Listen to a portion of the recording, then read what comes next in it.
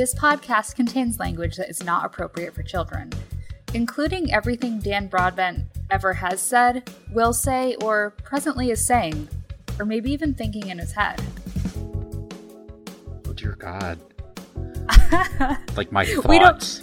We don't want to say those things, right? Oh dear God, I don't want to even think those thoughts, but like I can't stop. I know, so that's pretty much our podcast. I know. How do I recover? Tonight's episode of the Science Enthusiast Podcast is brought to you by our friend Vance. Our friend Vance, the kind of guy who will bail you out of jail after you've been caught holding a candlelight vigil for around by after hours at the Cincinnati Zoo inside the gorilla enclosure. He's the kind of guy who would bail you out of jail after you've been caught sticking for rectal use only stickers on the produce at your local grocery store. The kind of guy who will be there for you when it hasn't been your day or week or month or... I feel not okay reading that, but you'll get the reference later in the show. I didn't like reading that. Vance will be there for you. We should have. Dad. I know, he is our friend Vance. He's our friend Vance. He's everyone's friend, Vance. He's our friend. Well, hello, and thank you for listening to the Science Enthusiast Podcast. My name is Dan Broadbent, and as always, I am joined by my awesome friend, Natalie Newell. Hey, Dan. How are you? It's just... You're here with me. You're here. And here is good enough. It's good enough. Good enough. It's good enough. It's okay. Yeah. Yeah, and speaking of things that were really here at one point, because, God stories are totally real. Do you want me to tell you about one? Yeah, tell us about our God of the Week. Okay, so here's the thing. I'm going to apologize before I even start, because that's what the new disclaimer for the show should be. Yeah, like we're sorry. An apology. So here's the thing, right? So I have the habit of sometimes giving the Google Doc link to people like you or other friends of the show, and so this one, I gave this Google Doc link to Matt, and he added a god, and when I read the first description, I thought, okay, this god actually makes sense for a show where we've interviewed a farmer, because this god, the first thing, one of the first things that come up is this is a god of livestock, fruit, plants. So I'm like, okay, this is going to be perfect for this episode with Rob Sharkey. Yeah. And then I did the Google search for Priapus. And so I guess you guys can totally Google him too. And the images, don't open it at an office computer or something, because so in addition to, being... Oh, dear God. Did you Google it? I just Googled it. Yeah, so... Oh, my God, that is not safe for work. It's not safe for work. So here's the thing, and this isn't even my fault. That's a little statue. Somebody carved this. Somebody carved that. They took the time. I don't know oh my God, multiple people have carved this in stone. Yeah, and people are Googling this right now, but for anybody who's listening to this in their car and not able to Google, so Priapus is, he's also the god of male genitalia, and he's got a big dick. He's known for his oversized erection, really, really huge, to where you should consult a doctor. Talk to a doctor. If this were scaled up to real person size, at least the statue that I'm looking at in some of these drawings, well, there's one where he's got some drippage going on there, and he's walking, and I'm not sure. He's also black in that one, so I don't know what's happening there. But if we scaled this up, it would be you would pass out. If you got an erection. Yeah. I like this one. I like this one where he's laying on it and cuddling with it. It's amazing. I will note that this one is uncircumcised, and the others, I would say, I will dare say almost all of these, he appears to be circumcised. Oh, really? The ones that have that level of detail. Not that I've stared at. Because I think I saw an uncircumcised one. But anyways, so yeah, again, I'm sorry, He was the son of Aphrodite, and his dad was Dionysus. So he was like the child of sort of like beauty and wine, I guess, really. But Hera, one of the other goddesses, she cursed him from the time that he was in Aphrodite's womb, because I think Hera had some jealousy of Aphrodite. So she's like, okay, your son is going to be impotent and ugly and like have a dirty mind. Before he's even born, she decided that. So, fuck that kid. Because fuck he that. knows what he did. Fuck that kid. Like it's all his fault. For clarity's sake, we are not advocating. We are not that. No. So I'm going to keep going. Meant in the colloquial. I don't know. That was just fuck it kind of thing. Yeah. So the other gods were like, you can't live on Mount Olympus. We're going to throw you down to earth because they're really nice. So Priapus just ends up like on a hill somewhere, but he was found by shepherds. He was raised by shepherds. And okay, so he became really just like generally frustrated by his. I would be frustrated if nobody's gonna. No. Oh, okay. I'm sorry. Oh yeah, no. He became frustrated. Like but he always had a boner, which like that was as you do. That was frustrating. But then he tried to like sexually assault somebody, but some donkeys. But listen though, some donkeys like thwarted that plan. So yay for donkeys. But he essentially then was punished for this lustful, really inappropriate nature of his by having a permanent erection. So I'm really sorry, you guys. How does that? I mean, I can see the punishment, but then, like, you're good to go, like, always. But also, I guess you're good to go always. But it never goes away. It's like really, really freakishly large. It is so big. It's so big. So that's the god of the week, and yeah. It just was not what I was expecting when I was like, oh, agriculture and plants and livestock. And then to Google I went, and I was definitely in public when I Googled this. Who do we have to thank for this? This is atheist theologian Matt O'Neill. Oh, God damn it. Why is he allowed to? I know. It's like, it's one of those things where it's now just a tradition that he gets mentioned for doing something awful. Involving a penis. Involving a penis. All right, now we have an interview with Rob Sharkey. I was going to say, that works on a few layers that I did not intend for it to occur on, but he knows what he did.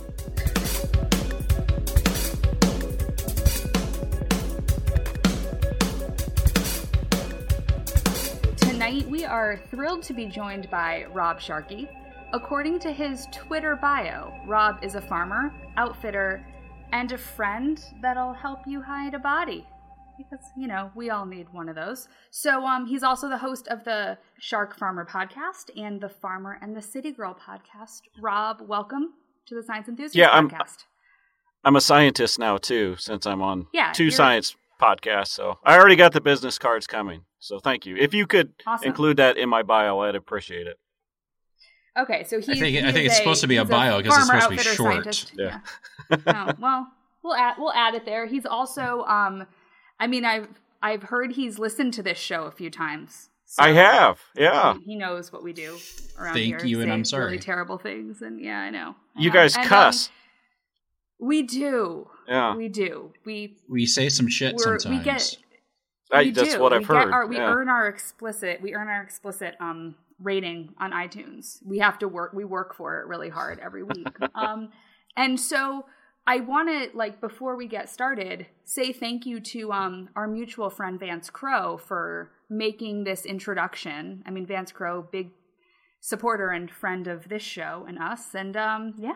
I hung out with him last week, 2 weeks ago. Yeah. When Congratulations. He was here in Indianapolis. You shill? Yeah. Monsanto bought me a few beers and it was great. So awesome. I'm paid. Every time I mention Vance Crowe on a podcast, an angel gets his wings. Well, so there we go. So Vance Crowe, thank you for this. And so let's get started. So you are the first farmer that we're talking to on the podcast. So like, congratulations, you are the first. Well, I'm honored. Well, thank you. Hopefully others, yeah. And because we're not so bad. I've listened to your podcast and it's awesome. So really stoked to have you talking to us tonight. Yeah. Well, I couldn't be happier to be in here. So, we always like to kind of get people's backgrounds and kind of what's brought them here to us today. And I'd love to know, like, your origin story, like what brought you to this point, and how'd you become a farmer? Like, and then on top of that, how did you become this like advocate, or is the word is it advocate? It is advocate. It is for farmers. So give us your story. Like we want to hear that. Well, I grew up as a farm kid, and my parents, I have 5 older sisters, so it's like they just kept going because they wanted someone to take over the farm, and I guess they assumed that a boy should take over the farm.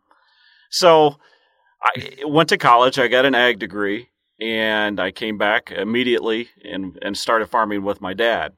So it's tough. It's a tough business to get into because there's so much startup costs that you're finding a lot of times that it's, a son or a daughter of a farmer is really the easiest way to come back and start farming. But it's something I love. I love very much. I've got a true passion for it, which is kind of why it bleeds over to the advocating side of things. Cool. And so, so right now you do a podcast, you talk to other farmers and everything. I mean, I want to get a little, before we get to that, I want to talk a little bit about what, things that we talk about, things like biotechnology, all that kind of thing. Like, what has that practically done for you as a farmer? Well, I've been farming, my whole life, and I can remember how it was back when I was a little kid and I'd be helping my dad, and just the difference in the technology. When the biotech came in and the GMO crops came, it was such a dramatic shift in how we farmed. It was so much easier on the environment. It was so much less inputs that we were using. I remember as a kid, we would use a lot of inputs because we were trying to kill a lot of different things, a lot of bugs that were trying to eat the crops. We're trying to kill a lot of weeds, and then in the late 90s, Roundup beans came in and it completely changed the game. You went from using herbicides that were residual, that you would spray and they would stick in the ground. Roundup was a contact killer. So you sprayed it, it dried, it was gone, it killed the weeds that it was supposed to, left the crops that it was supposed to leave. And it was a game changer. And then, so we're looking at it as this great environmental, project. And the rest of the world, it seems like, wants to kill us over it. Well, yeah, because that's something that I was wanting to talk about with you, and just, kind of from the perspective of a farmer rather than just perspective of a scientist or like skeptic community is, like what are some of the big myths around farming and food production that you're seeing? Like, obviously things like, about what Roundup and GMOs and all of this, the public perception of it is probably a bit different than the perception of people who are actually doing this on a day-to-day basis. Yeah, basically what we're asking is, why do you want to kill off all humanity?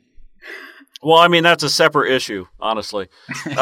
As farmers, though, I live right by where I farm. I walk out my house and, within 10 steps, there's the field that I'm spraying chemicals on. So that's probably the biggest myth, that we're like some nameless giant corporation with hazmat suits out there just dousing our crops in herbicides and pesticides. But, we don't want to do that because we don't want to spend the money. Our goal is to make money per acre there. So we want to use the least amount of herbicides and least amount of pesticides, fungicides that we can, and still make that plant healthy. And there's a lot of bugs out there that will destroy a crop in a heartbeat. And that's the main concern that farmers are after. Well, yeah, you see these these kind of anti-GMO memes where it's somebody in the hazmat suit, and then there's like these pictures of like just fields getting doused with, you know, evil, terrible chemicals and all that kind of stuff. And like, I mean, you're like, when you're saying you don't want to spend the money on a shit ton of stuff, right? To like, you know. No. Yeah. No, and like I said too, I mean, why have to live there? I'm living right by my field. So it's not, my kids are out there playing by the field, in the field. So, you know, you want to make it as safe as you can. Now going back to like my dad's generation, you know, when we were trying to cure everything with atrazine and the residuals, and boy, we had pesticides, a lot of crop dusting pesticides. GMO crops came in, and man, they just completely changed the game. I mean, the crop dusters, which seem to be the stereotypical bad guy because they're planes and they're out there just, you know, according to our critics, they're out there just polluting everything. But now that we have the GMO crops, I mean, we had European corn borers and we had rootworms, which those were the big ones. Those are the ones that can really destroy a corn crop. And the GMO corn pretty much has cured that. Not done away with it, but it's very, very manageable now. And so, you know, then like that obviously had, you know, good practical, like successful applications for like, you know, people, farmers like you, your family, everything.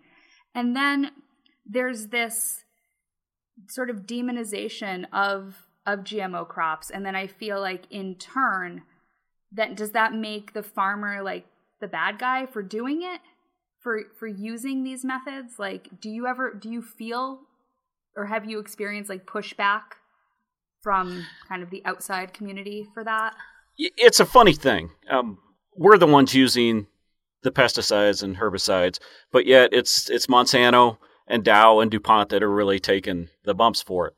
So when those guys are wanting to convince the public that, you know, these products aren't bad for the environment, they tend to try to use farmers because the public likes farmers. They like to hear from the guy growing the crops. They hate to hear from the companies.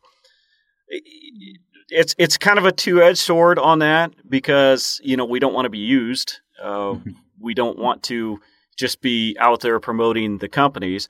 But if we don't, these companies are going to stop giving us new products. And we want new products. We want technology. Farmers embrace science. I mean, I don't steer my tractors. I can plant 30 million corn plants in one day, and 99% of them are exactly 6.1 inches apart. We use science to save us money. We use science to grow crops so that we can be profitable, so that we can keep farming. That's why I'm a scientist. So science and farming go hand in hand. So like, yes. So in that, I mean, that's awesome and that makes sense. And so we want this to continue advancing, I would think, for the benefit of everybody and the, you know, like plentiful, sustainable food supply. Mm. And then there continues to be, you know, myths and misinformation out there about food and stuff. I mean, I know I brought up to you when we were kind of talking about doing this show, things like the like environmental working group and like groups like that talking about, you know, pesticides on food and like the Dirty Dozen and all of these tactics sort of to, I don't know, promote a like the natural just fear, like not fear, even yeah. It's not even like a thing. It's just they want you to be afraid. And I think that's what we fight the most is the other our opposition using fear. Mm-hmm. I actually had not seen that article about the Dirty Dozen. I really appreciate you sending that. It was interesting. I mean, that's the environmental working group. It is what it is. They want to be naturally grown. They want to be organic. That's their stick. That's their thing. They use whatever science serves their purpose. But yeah, and the fact that organics are allowed to use some sort of herbicides and pesticides, they were all pretty, you know, lame. Really, none of them really surprised me, except for on your list it said rotenone. Now that's the one that really surprised me because that that can kill stuff in a pond. Farmers know this. Farmers are aware of this. So I was actually really, really surprised that was on the list. So you taught me something. But so like for me to read this kind of list where, a group puts something out based very much in fear, saying like, make sure you buy, these particular products, like, the organic versions, which they cost more money.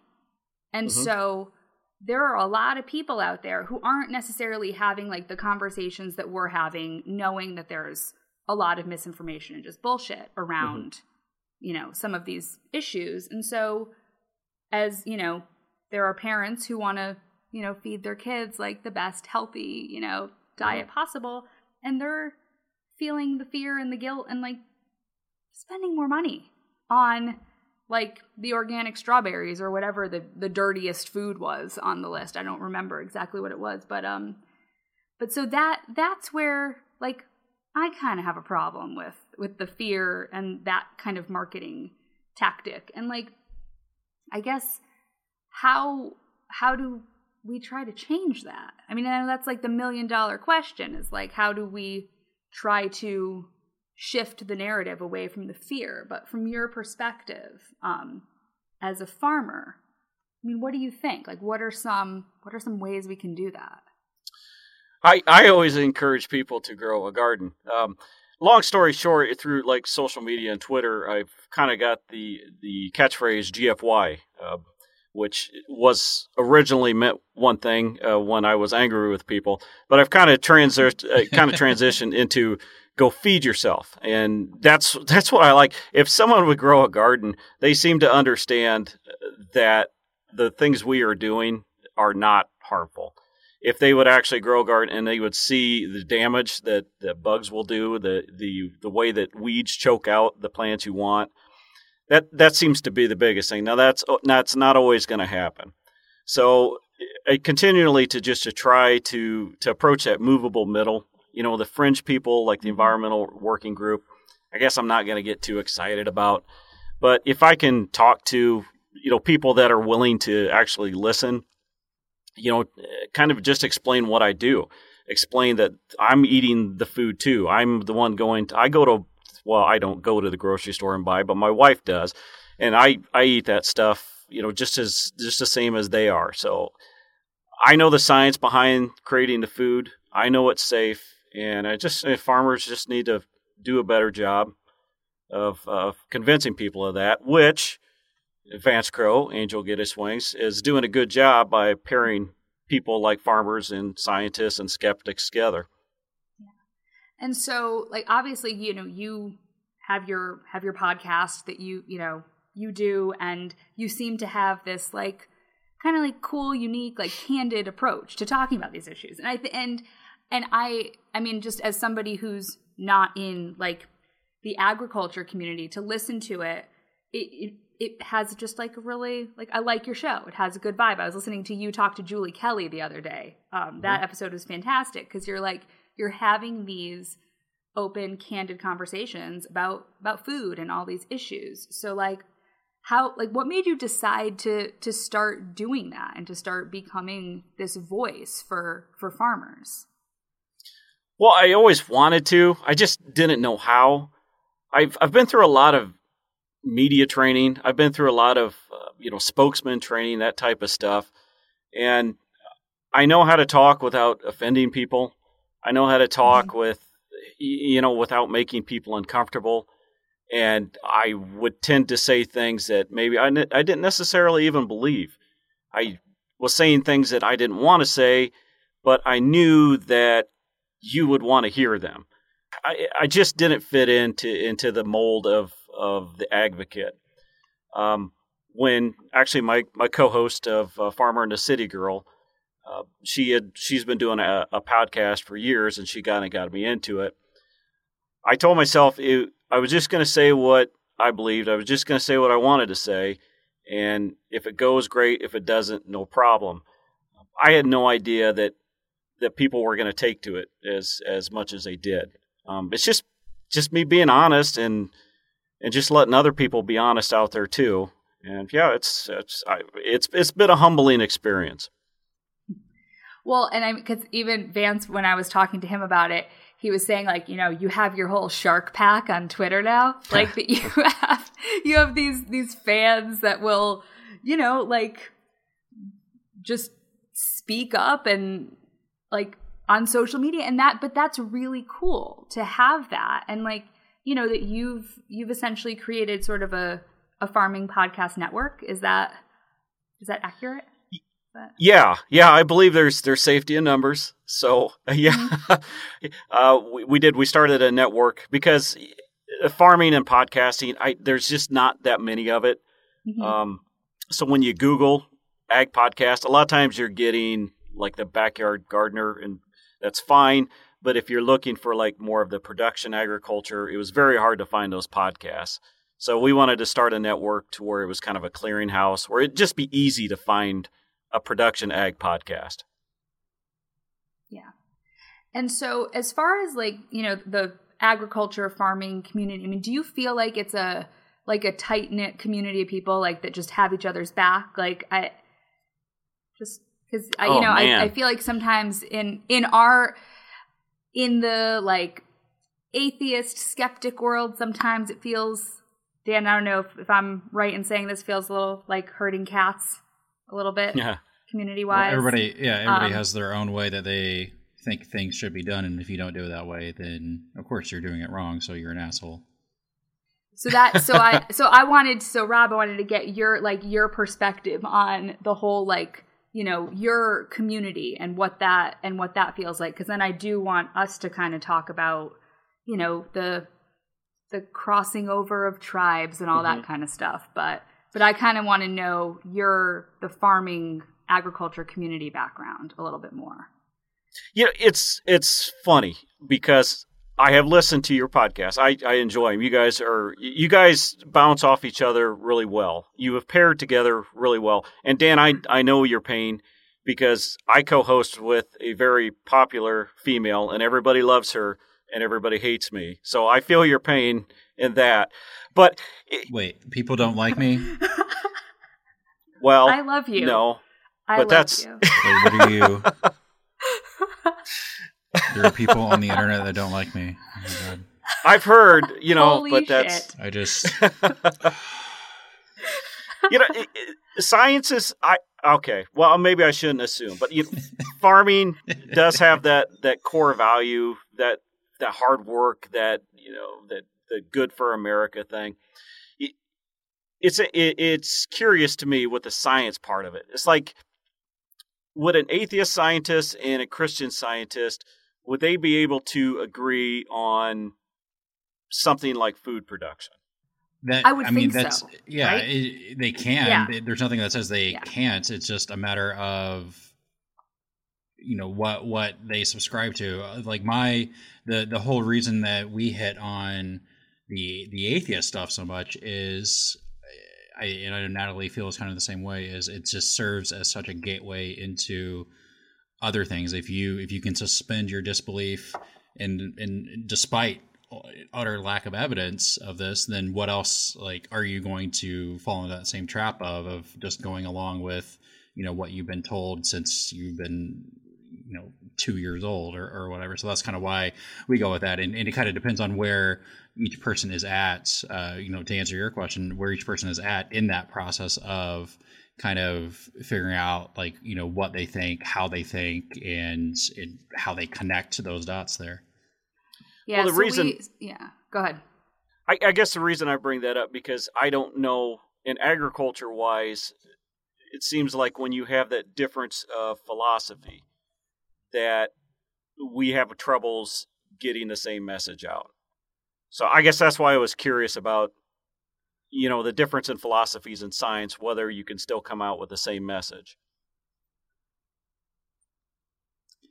Well, yeah, that's kind of the whole idea behind the skepticism movement, is that there's no like we all like Natalie said, it's like herding cats because we all try to think for ourselves, and then it gets into a whole thing with egos and jealousy and things like that. But I think there's no reason to not be able to do that. It just depends on the person and like I said, like where they're at in their life experience.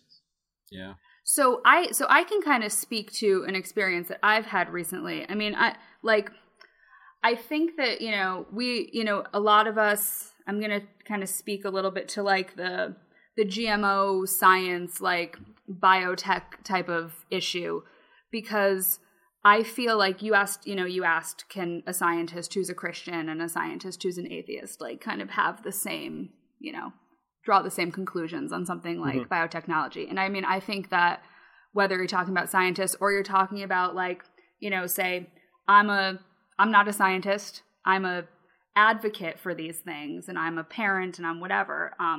I can have the same conclusions about the safety and the benefits of biotechnology as a mom who is maybe more conservative politically than me, maybe religious.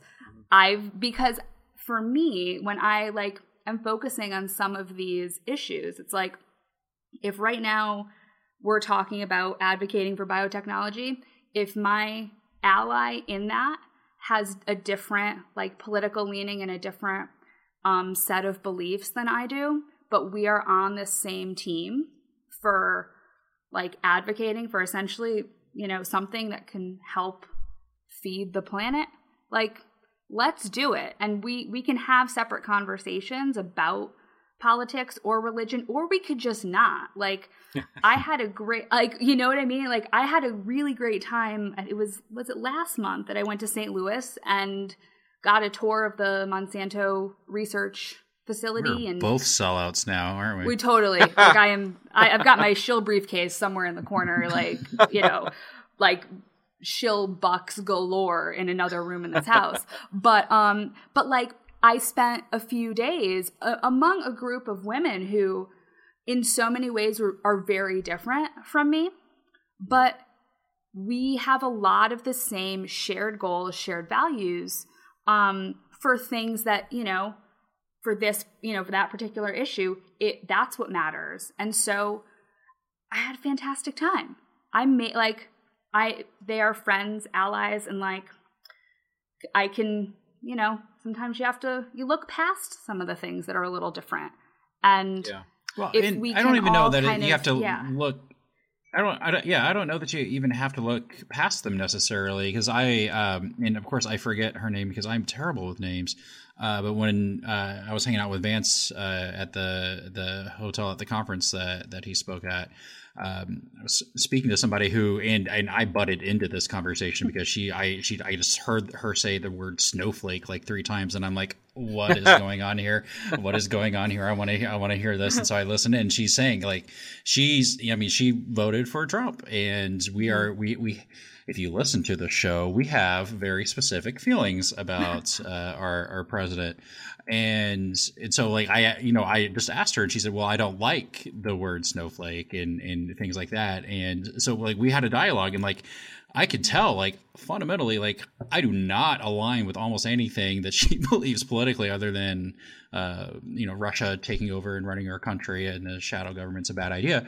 But beyond that, we were able to have a conversation because neither one of us were being an idiot. And I think that's what it kind of gets down to, is just people not being dicks to each other. Yes.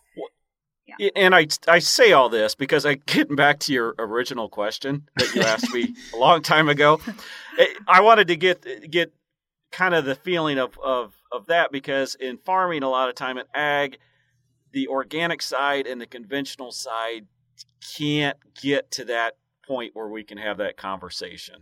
And it's frustrating to me because there is so much common ground that we could have. I mean, we're both producing food, both trying to feed people, but yet it seems more times than not that those two groups are not able to at least have conversations on what we agree on. And I wonder, is that, do you think that's a product of like just kind of friction between all the negative PR that's out there about like how dangerous genetic engineered crops are versus how safe and wholesome organics are? Like, is that like friction because of that, like public conversation, that does that transfer to like in between like farmers like that? This is my opinion, but I think a lot of times what happens is an organic farmer, and not all of them, but organic farmer will... Hashtag not all organic farmers. Yes.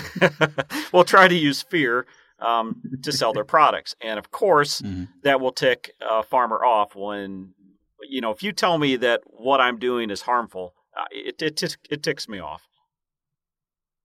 And I mean, rightfully so, because even whenever I talk out about it, and I know I'm pretty good friends with Michelle Miller, who blogs as the Farm Babe. Whenever she talks about it, it's never like, we never villainize organic farmers or organic crops. As if you want to buy organic, great, like go for it, that's fine. Our problem is you're coming from a place of fear to try to sell your product. You're trying to shit all over genetic engineered crops in an effort to promote your own product. Yeah. You hit it on the head right there. Yeah. And I think that really like there are so many, hopefully like shared values among, whether you're a conventional farmer or an organic farmer. I mean, you're hopefully doing what you're doing for like the love of like farming, feeding people. You both want people to eat. You both want money. Yeah. So I mean, we got two things to have in common there. So that's there, and so I mean, I guess I feel like the goal when you're having conversations with people of different worldviews in any way is like, it's definitely something that we've talked about like with Vance or with Grant Ritchie when he was on the show. Like, you don't be a dick, find common ground, like have like real human to human conversations, because we often are at our cores, hopefully, more alike than we're different. But sometimes it's hard to kind of get to that point. And so I guess, as we're all talking here, it's like, Rob, you've got, your community of farmers, like advocates, all of that. I mean, Dan, you have this large audience, it's the science enthusiast army. Yeah, exactly. And I'm just here. I don't even know why I'm here, but I'm doing some stuff too. But like, how do we, in like the skeptic world, how do we support the farmers? How do we merge and build bridges between these tribes? Because there are a lot of shared values. Like, hey, we want to feed the planet too. We don't have the means to do it. We don't know how to do it. How do we help you guys, like, continue doing what you're doing and offer at least vocal support? I think we need to focus on what we do agree on.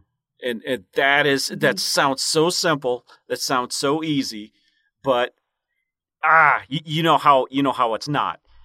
Because we get tied up. I listen to your podcast and I enjoy it.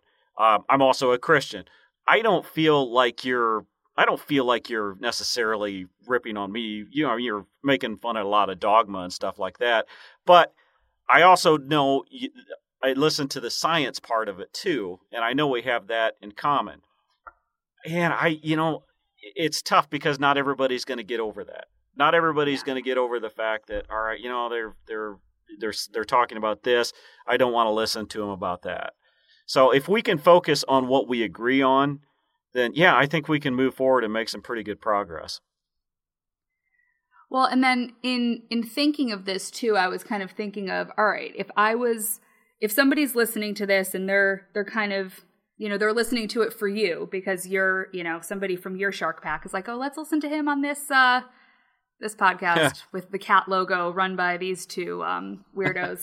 And I was thinking, all right, where would I want to direct somebody who's like, okay, maybe I'm kind of interested in this like world of skepticism, whatever. I mean, and Dan, you can give me some other examples too, but I'm thinking like they should check out like the Prism podcast with Clay Jones and Grant Ritchie, or like I like to direct people to like Michael Marshall and the Merseyside Skeptics, like everything they do, like Skeptics with a K, this, you know, this whole, I mean, I feel like the British skeptic scene is pretty incredible, and they're I don't know, British skeptics and atheists I feel like are a little less dickish sometimes than the Americans, and I say that as an American. Is it just the accent?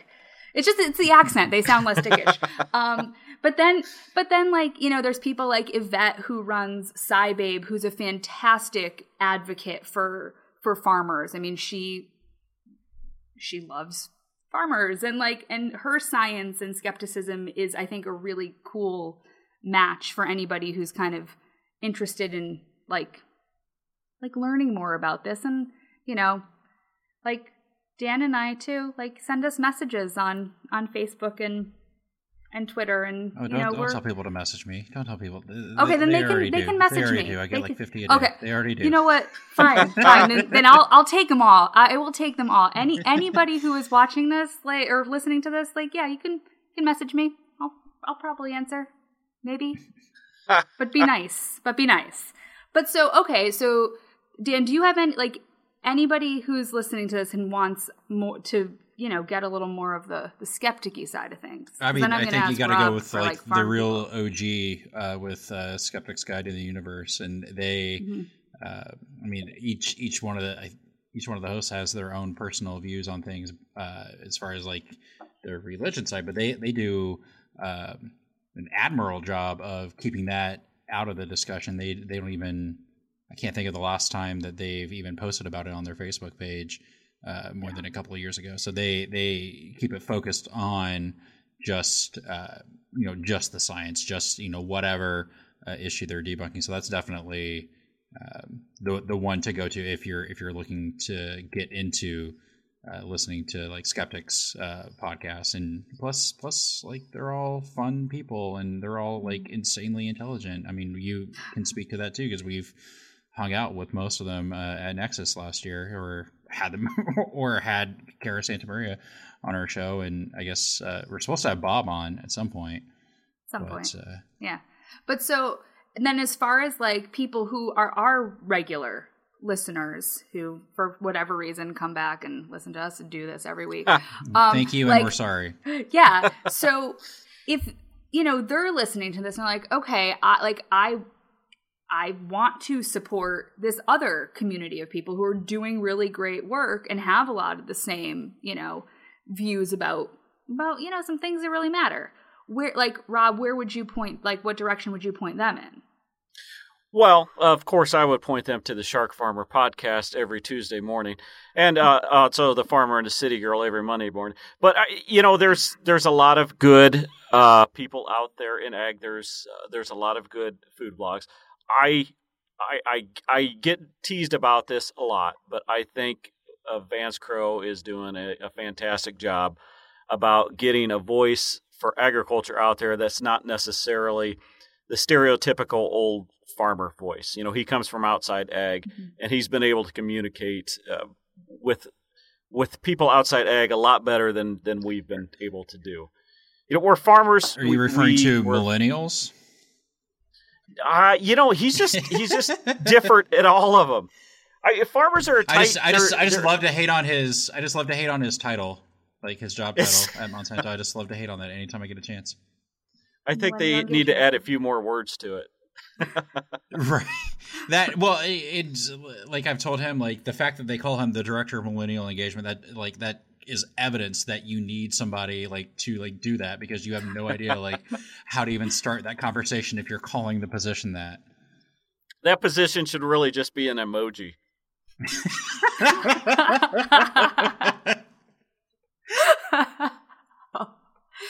Oh, it should. That's it. Vance Crowe no longer even just has a name. He's just an emoji. Yeah. Or like a couple emojis, maybe. One has to be like a heart because he is the Monsanto hunk. and I feel like I need I'll to take say your word on that, but he is no. That was in an article. That wasn't me. I did not make that up. It didn't. It's okay. I didn't disagree with you there. He is. I will say he is much taller than I expected him to be. Like based on the pictures that we've seen, and I spent like a minute like editing a picture of him in Photoshop. He is much taller. He's taller than me, and that intimidated me. It didn't. But how tall are you, Dan? I'm 5'11" and a half. Yeah, so am I. And what the hell? When did that become short? On social media, 5'11" is like a midget. It's a good size. It's a good size. You're damn right it is. Slightly above average. It's above average. Is that a metaphor? Because our feelings are hurt. You're tall enough. You're both tall enough. Okay? Thank you. Thank you, Natalie. How tall you are, it's how you carry yourself. You're tall enough. Both of you are tall enough, and this is where I guess I'm here to just keep things civil and keep things like it's okay, guys. No, it's okay. We still. Natalie, are we handsome too? You guys are tall. You're tall and handsome. That's it. Like everybody on this show. Well, I'm. You're just as special as everybody else. Yeah, you guys are snowflakes, or I don't even know. Am I supposed to say that? As long as I'm a handsome snowflake, you can call me that. I love the term snowflake. That's the topic of a different podcast. I love that term snowflake. Oh my god. Okay. As fuck. It just means wimp, right? So, a snowflake. I don't even know. You'll have to teach me on. Does it just mean wimp? Oh gosh. Like, do you like? We have 4 hours that we can live stream, so we can talk about this for the next 3.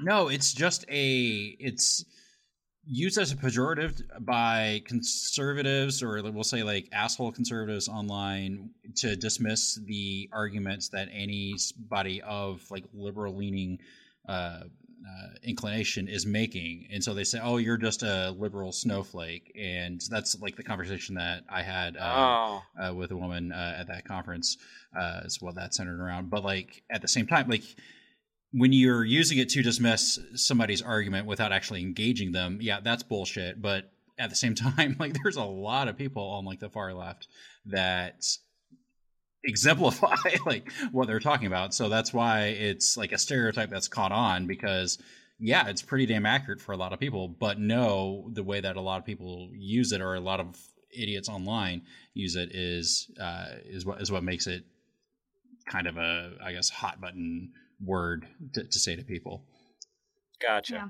That's like the most like nuanced and like brief at the same time explanation that I think I could have ever given of that. I'm proud of myself. No, that was pretty good. And yeah, it's extremes talking to other extremes about their that. Is this how Natalie moves on? We can even do a whole podcast about how extremism is like the problem that we have that led to Donald Trump, but that's a topic of another podcast.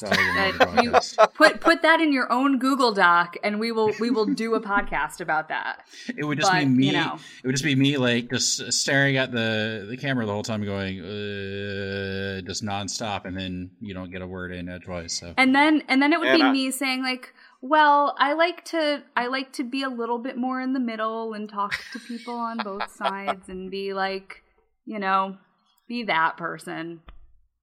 Well, I don't mind talking. See, that's why everybody likes you. When you're,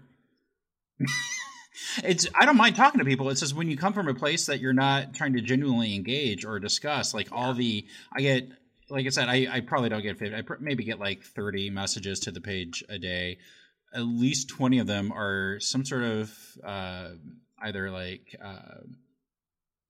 hardcore Muslim, hardcore Christian, like complaining about me saying something mocking religion. And it's never, I will say maybe 90% of them are not engaging that conversation like with an intention to actually talk. Like I'm going back and forth. Like there's one guy right now who's just telling me, I'm going to pray for you. Oh, okay. Well, I don't need your reverse curse on me from your wizard. Like, I don't need to have this conversation. But he has a really, really silly comment up right now, and people are just like tearing it apart. So I don't want to ban him, but also it's annoying.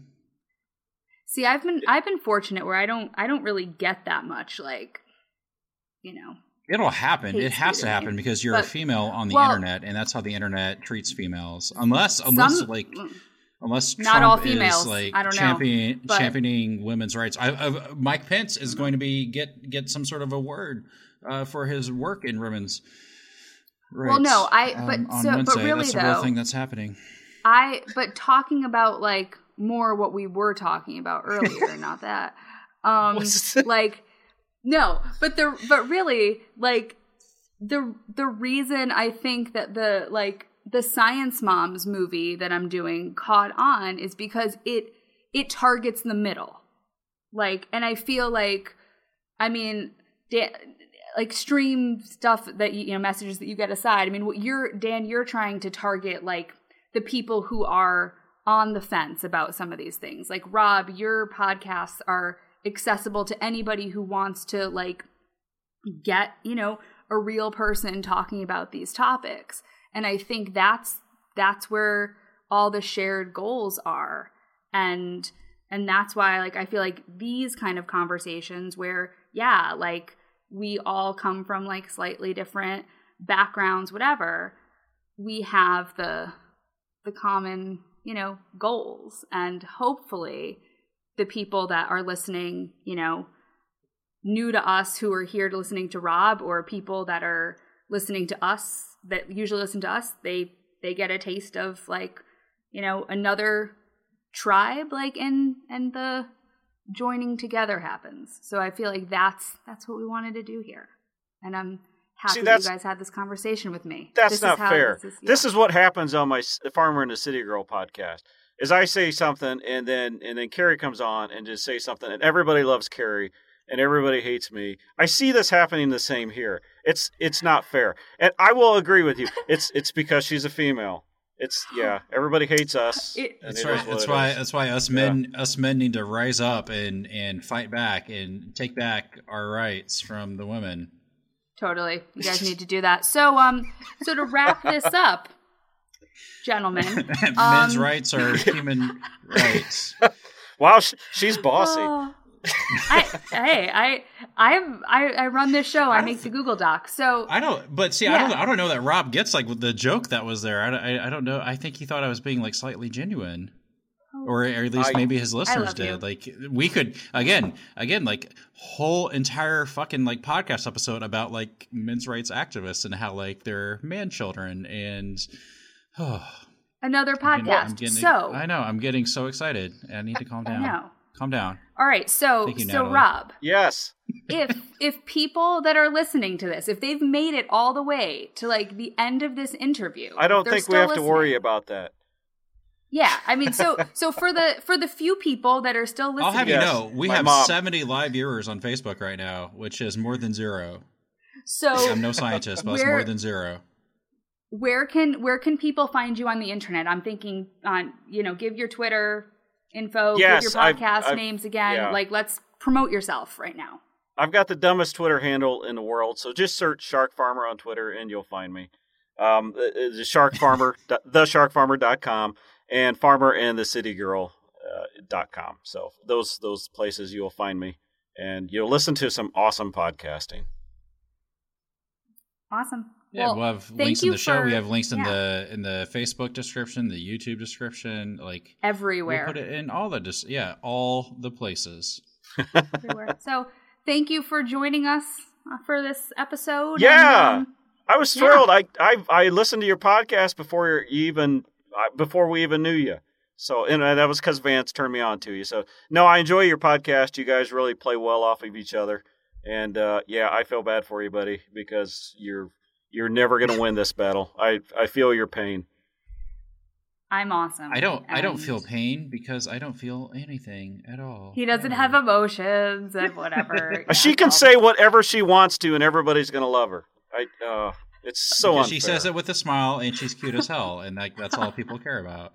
I know it, and because that's one of the first feedback we got after we started doing these videos on the Facebook and YouTubes was, you guys look so miserable. So the whole time I'm sitting here like, I'm smiling. I'm having a great time. No. They did not say awesome. I looked miserable. They did not say I looked miserable.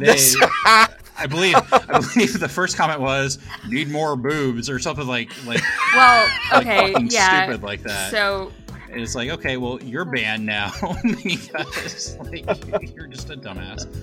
But yep, asshole, yeah.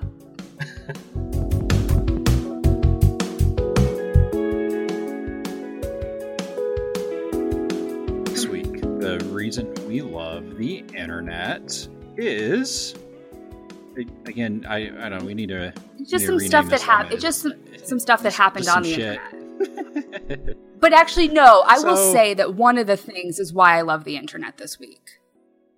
The picture thing. But you talk about your message first. We'll get to the good stuff. We'll make it a compliment sandwich, like an open face upside down compliment sandwich.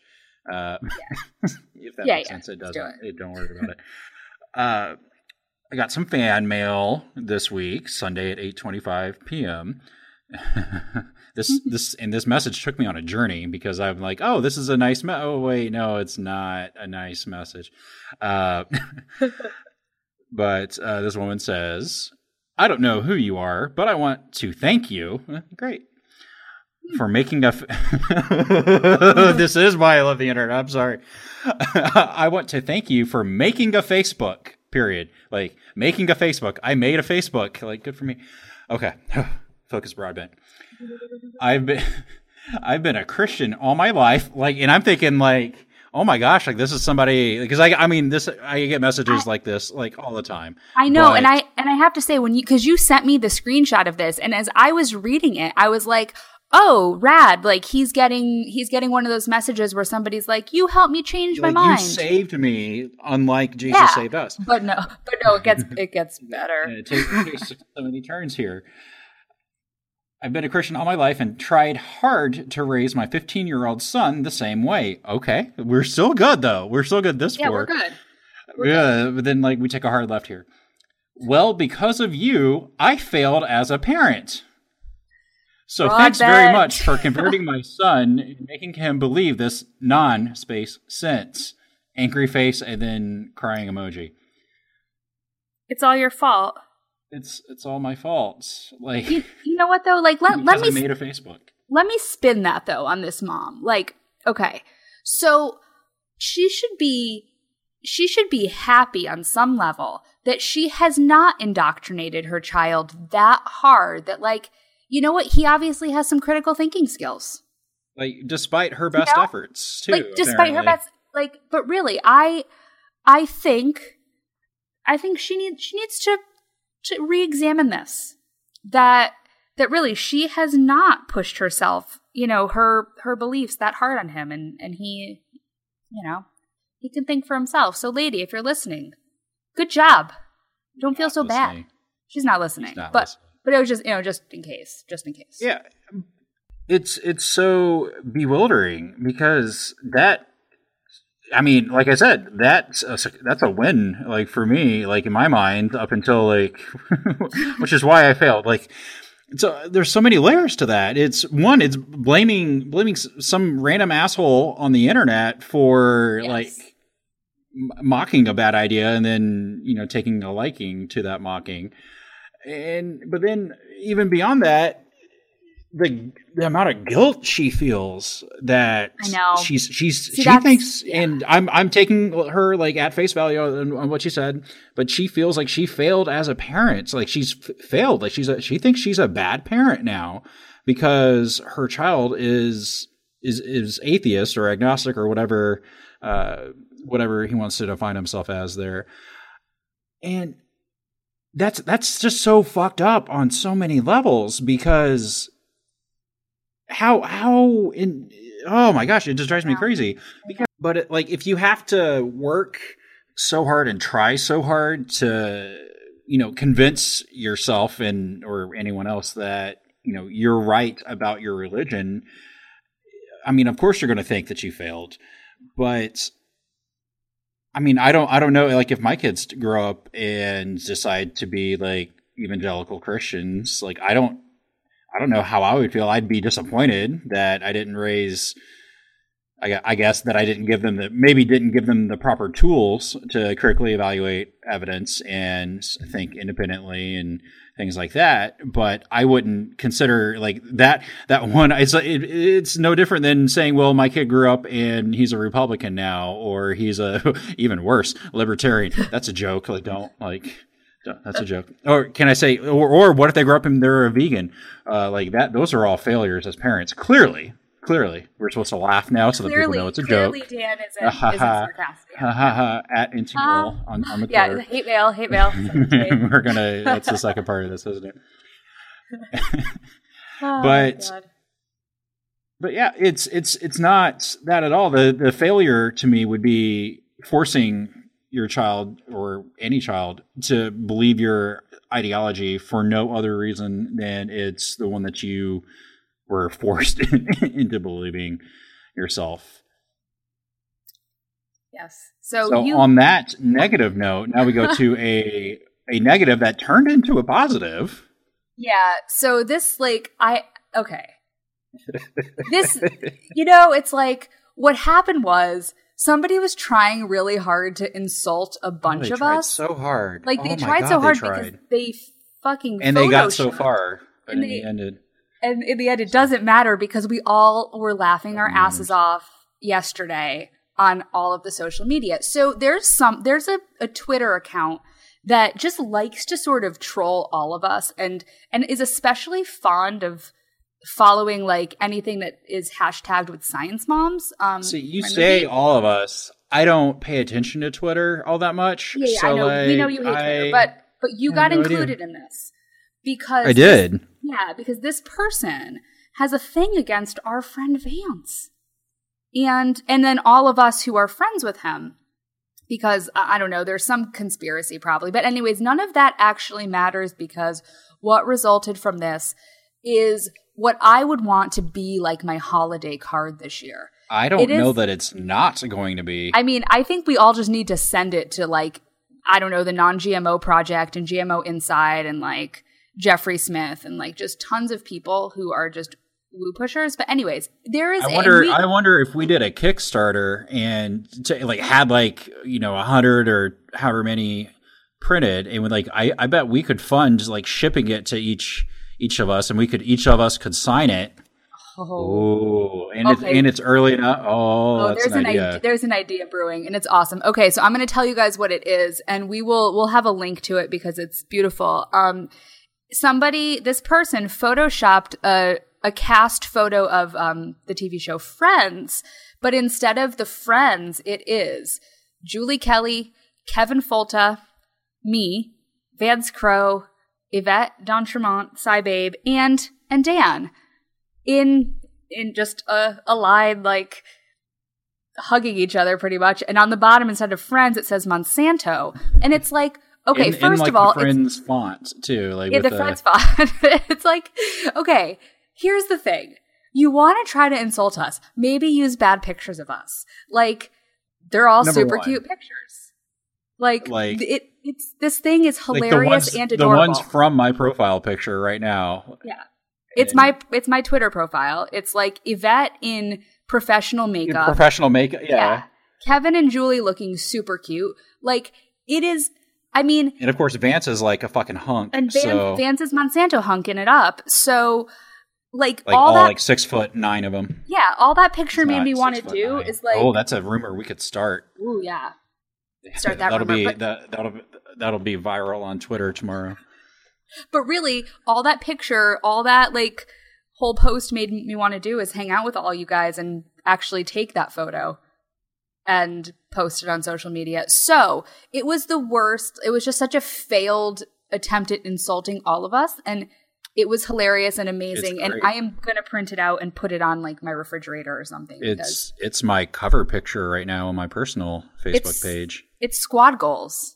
To go back amazing. To an episode. Did you happen to read the blog post that accompanied it?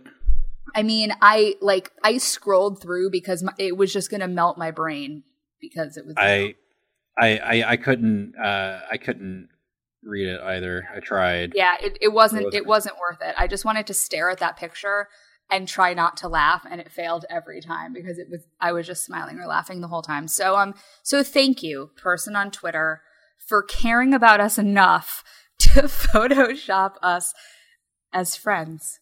We really appreciate it. And we also appreciate we need yeah. Oh, I was going to segue into patrons. Credit where credit's due. We need to get. We'll link. I think I might even just link to the OP of I think we linked to that because reasons. It's amazing. It's amazing. The whole thing was amazing. So thank you to that person for giving us some enjoyment. We appreciate it.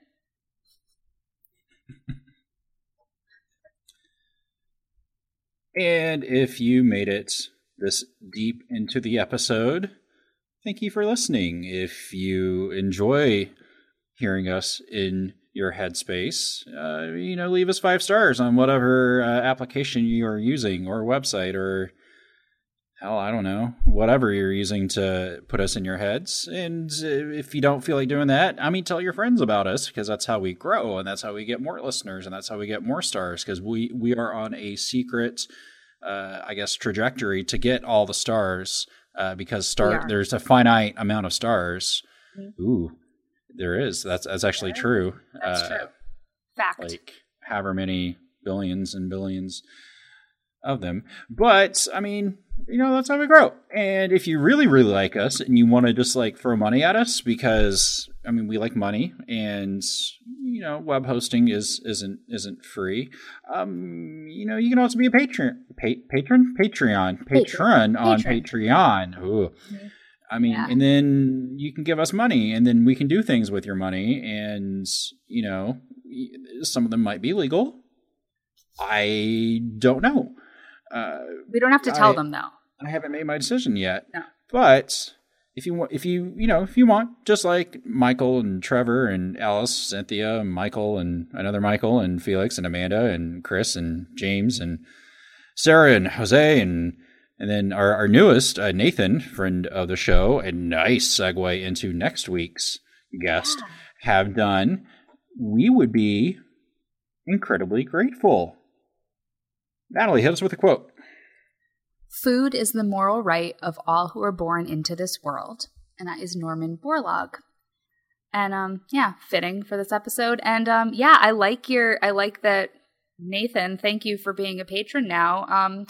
I always like to preview what's going to be on next week's show, and it's going to be Nathan. So our friend Nathan from the Trolling with Logic podcast is talking to us about his journey from Christian apologist to atheist and skeptic. So it is an interesting conversation. We hope you come back for it. And speaking of interesting, and if you want to watch it now and you like videos, if you want to watch it now and you like videos, you can go ahead and watch a video on our YouTube page, and we have a link to that in the show notes.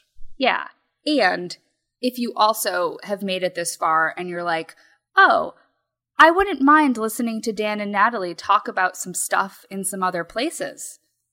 Boy, I have some treats for you guys. Other people have wanted to talk to us lately, which is really weird because why? Yeah. So, I don't want to talk to me. I know. So we're bringing this full fucking circle. Beginning of the show, we talked about the thoughts in my head and how I don't want to have them.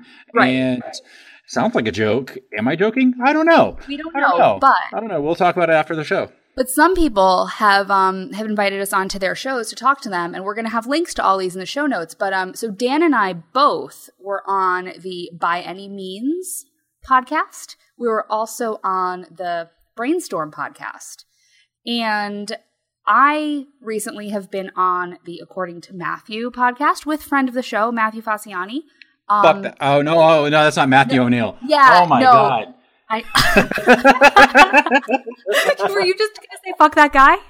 I can't. I have PTSD of the name Matthew now. All right. So Matthew Fasciani is such a great person. He's such a great person. And he's so intelligent, and the things that he shares on his Facebook page are amazing. Facebook page, and especially because I never see anybody's public blog pages. I only see personal posts anymore. He's I feel like he shares great ideas. Matthew O'Neill is a cockwobbler. Yeah. And so, okay, so This is speaking of him, evidence-based. though, I know. So speaking of him, though, I did record something for his podcast that he's relaunching, and his podcast is called For God's Sake, and I recorded something with him. So people can listen to that or not. Maybe they want to listen because they're like, who is this guy? Who is Matthew? Who is Matthew? Oh, we could have a podcast feud now. We could. Are we gonna podcast fight with him? Maybe. We already. I mean, we're podcast fighting. We're like the Sharks and the Jets or something from West Side Story. Oh, and speaking of sharks, I was also on the Shark Farmer podcast with Rob Sharkey, our guest, this episode, and that came out today and has gotten a lot of really positive feedback. So I've been stoked about that. But yeah, so listen to that one. We're fighting with Matthew O'Neill. Matthew Fasciani's awesome. Listen to By Any Means. Listen to Brainstorm Podcast. Yeah.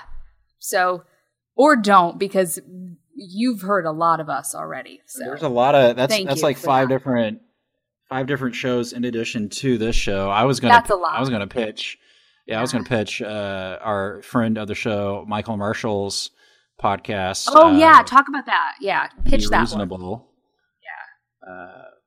Last week, of course, I don't know if he's released one this week or not, but I know last week's, or the most recent one that's available right now, was he talked to a 9/11 truther who, oh boy, like those are some. If you want to hear like one of the most like patient and respectful discussions with somebody who is demonstrably nuts. I mean, listen to Be Reasonable, episode 40 with Christopher Bolin, who's a 9/11 truther, because he will, and it's such a, like I said, such an exhausting listen, because Bolin will say one thing, Marsh says, well, that's just not true because XYZ.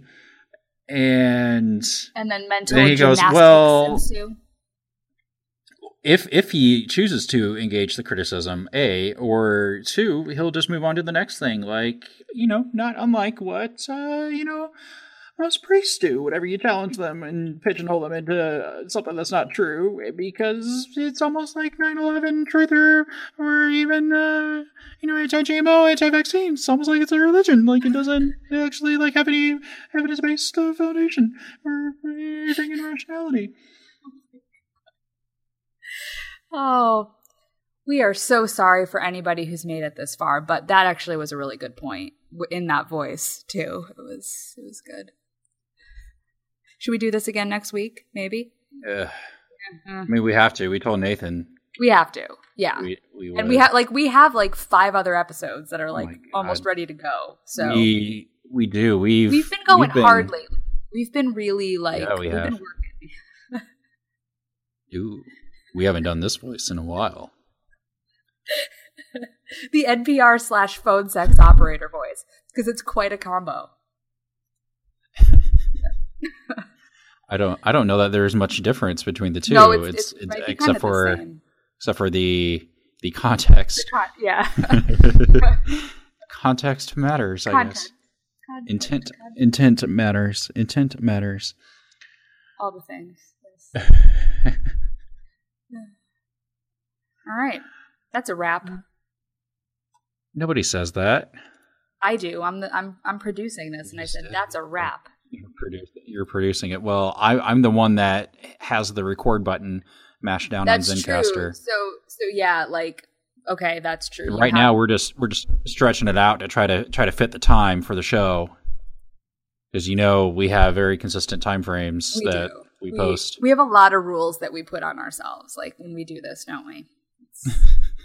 Just we have a whole rule book. No, last week's episode was nearly 2 hours long, the longest we've ever done. No, our rule book is pretty much just we apologize. We have to apologize for what we've done. Atone for our sins. Oh, good news! I never talk about this, or talk about at least I do with you, but never on the show. well, like we're growing. We had over 20,000 downloads last month for the first time, and like well over, and that's kind of neat. It is kind of neat. Like 30% more listeners last month. Yeah, so keep listening, people, and tell your friends. And I mean, I know small sample size. We're just 4 days in. It's April 4th, Tuesday, April 4th right now. But I mean, we're on pace this month to get close to 30, I think. Yeah. Somehow. I don't know what's been going on. People have been downloading on Mondays too. Normally we post Wednesdays, and Wednesdays we get a big spike, and then Thursdays a spike, and then just kind of goes down from there. Get it? I get it. I get it. Thank you. That was a callback. That was a callback to Priebus. To the dick stuff. To the Priapus. Wherever the his dumb fucking made up name is. Who just lost everything. Just lost all our fertility god supporters. What is happening? Because that's a whole chunk of our audience is like the people who just worship fertility gods. I don't know that it's not. I know we don't know. So I don't know that it's not. But I would love it. I would love it if that was like the one piece of hate mail I ever get is somebody who's just like butthurt over you dissed fertility gods. Like I want that to be my piece of hate mail. Well, what that clearly means is that you hate children, and you hate. Well, you hate children. That's Natalie Newell. That's what you said. Yeah. Don't flip flop on that. But also, you hate couples who can't get pregnant and have to go to fertility clinics. I hate everybody. You hate them too. That's exactly what you said. I did. In fact, I think you even called them racist. I mean, I called them all kinds of things. So yeah. All right, let's end this before everybody hates me. We're like, I'm working on the fact that like people haven't yet decided that I'm completely horrible. So let's call it a day. That's a wrap. Give it time. I'll give it time. Just not there yet. Get your page, your blog page will grow, and then you'll get really. Then people will be like, "You fucked up my child forever." Yeah. Well, like I apparently ruining parental relationships, failing kids. I'm also gay. I found that out today.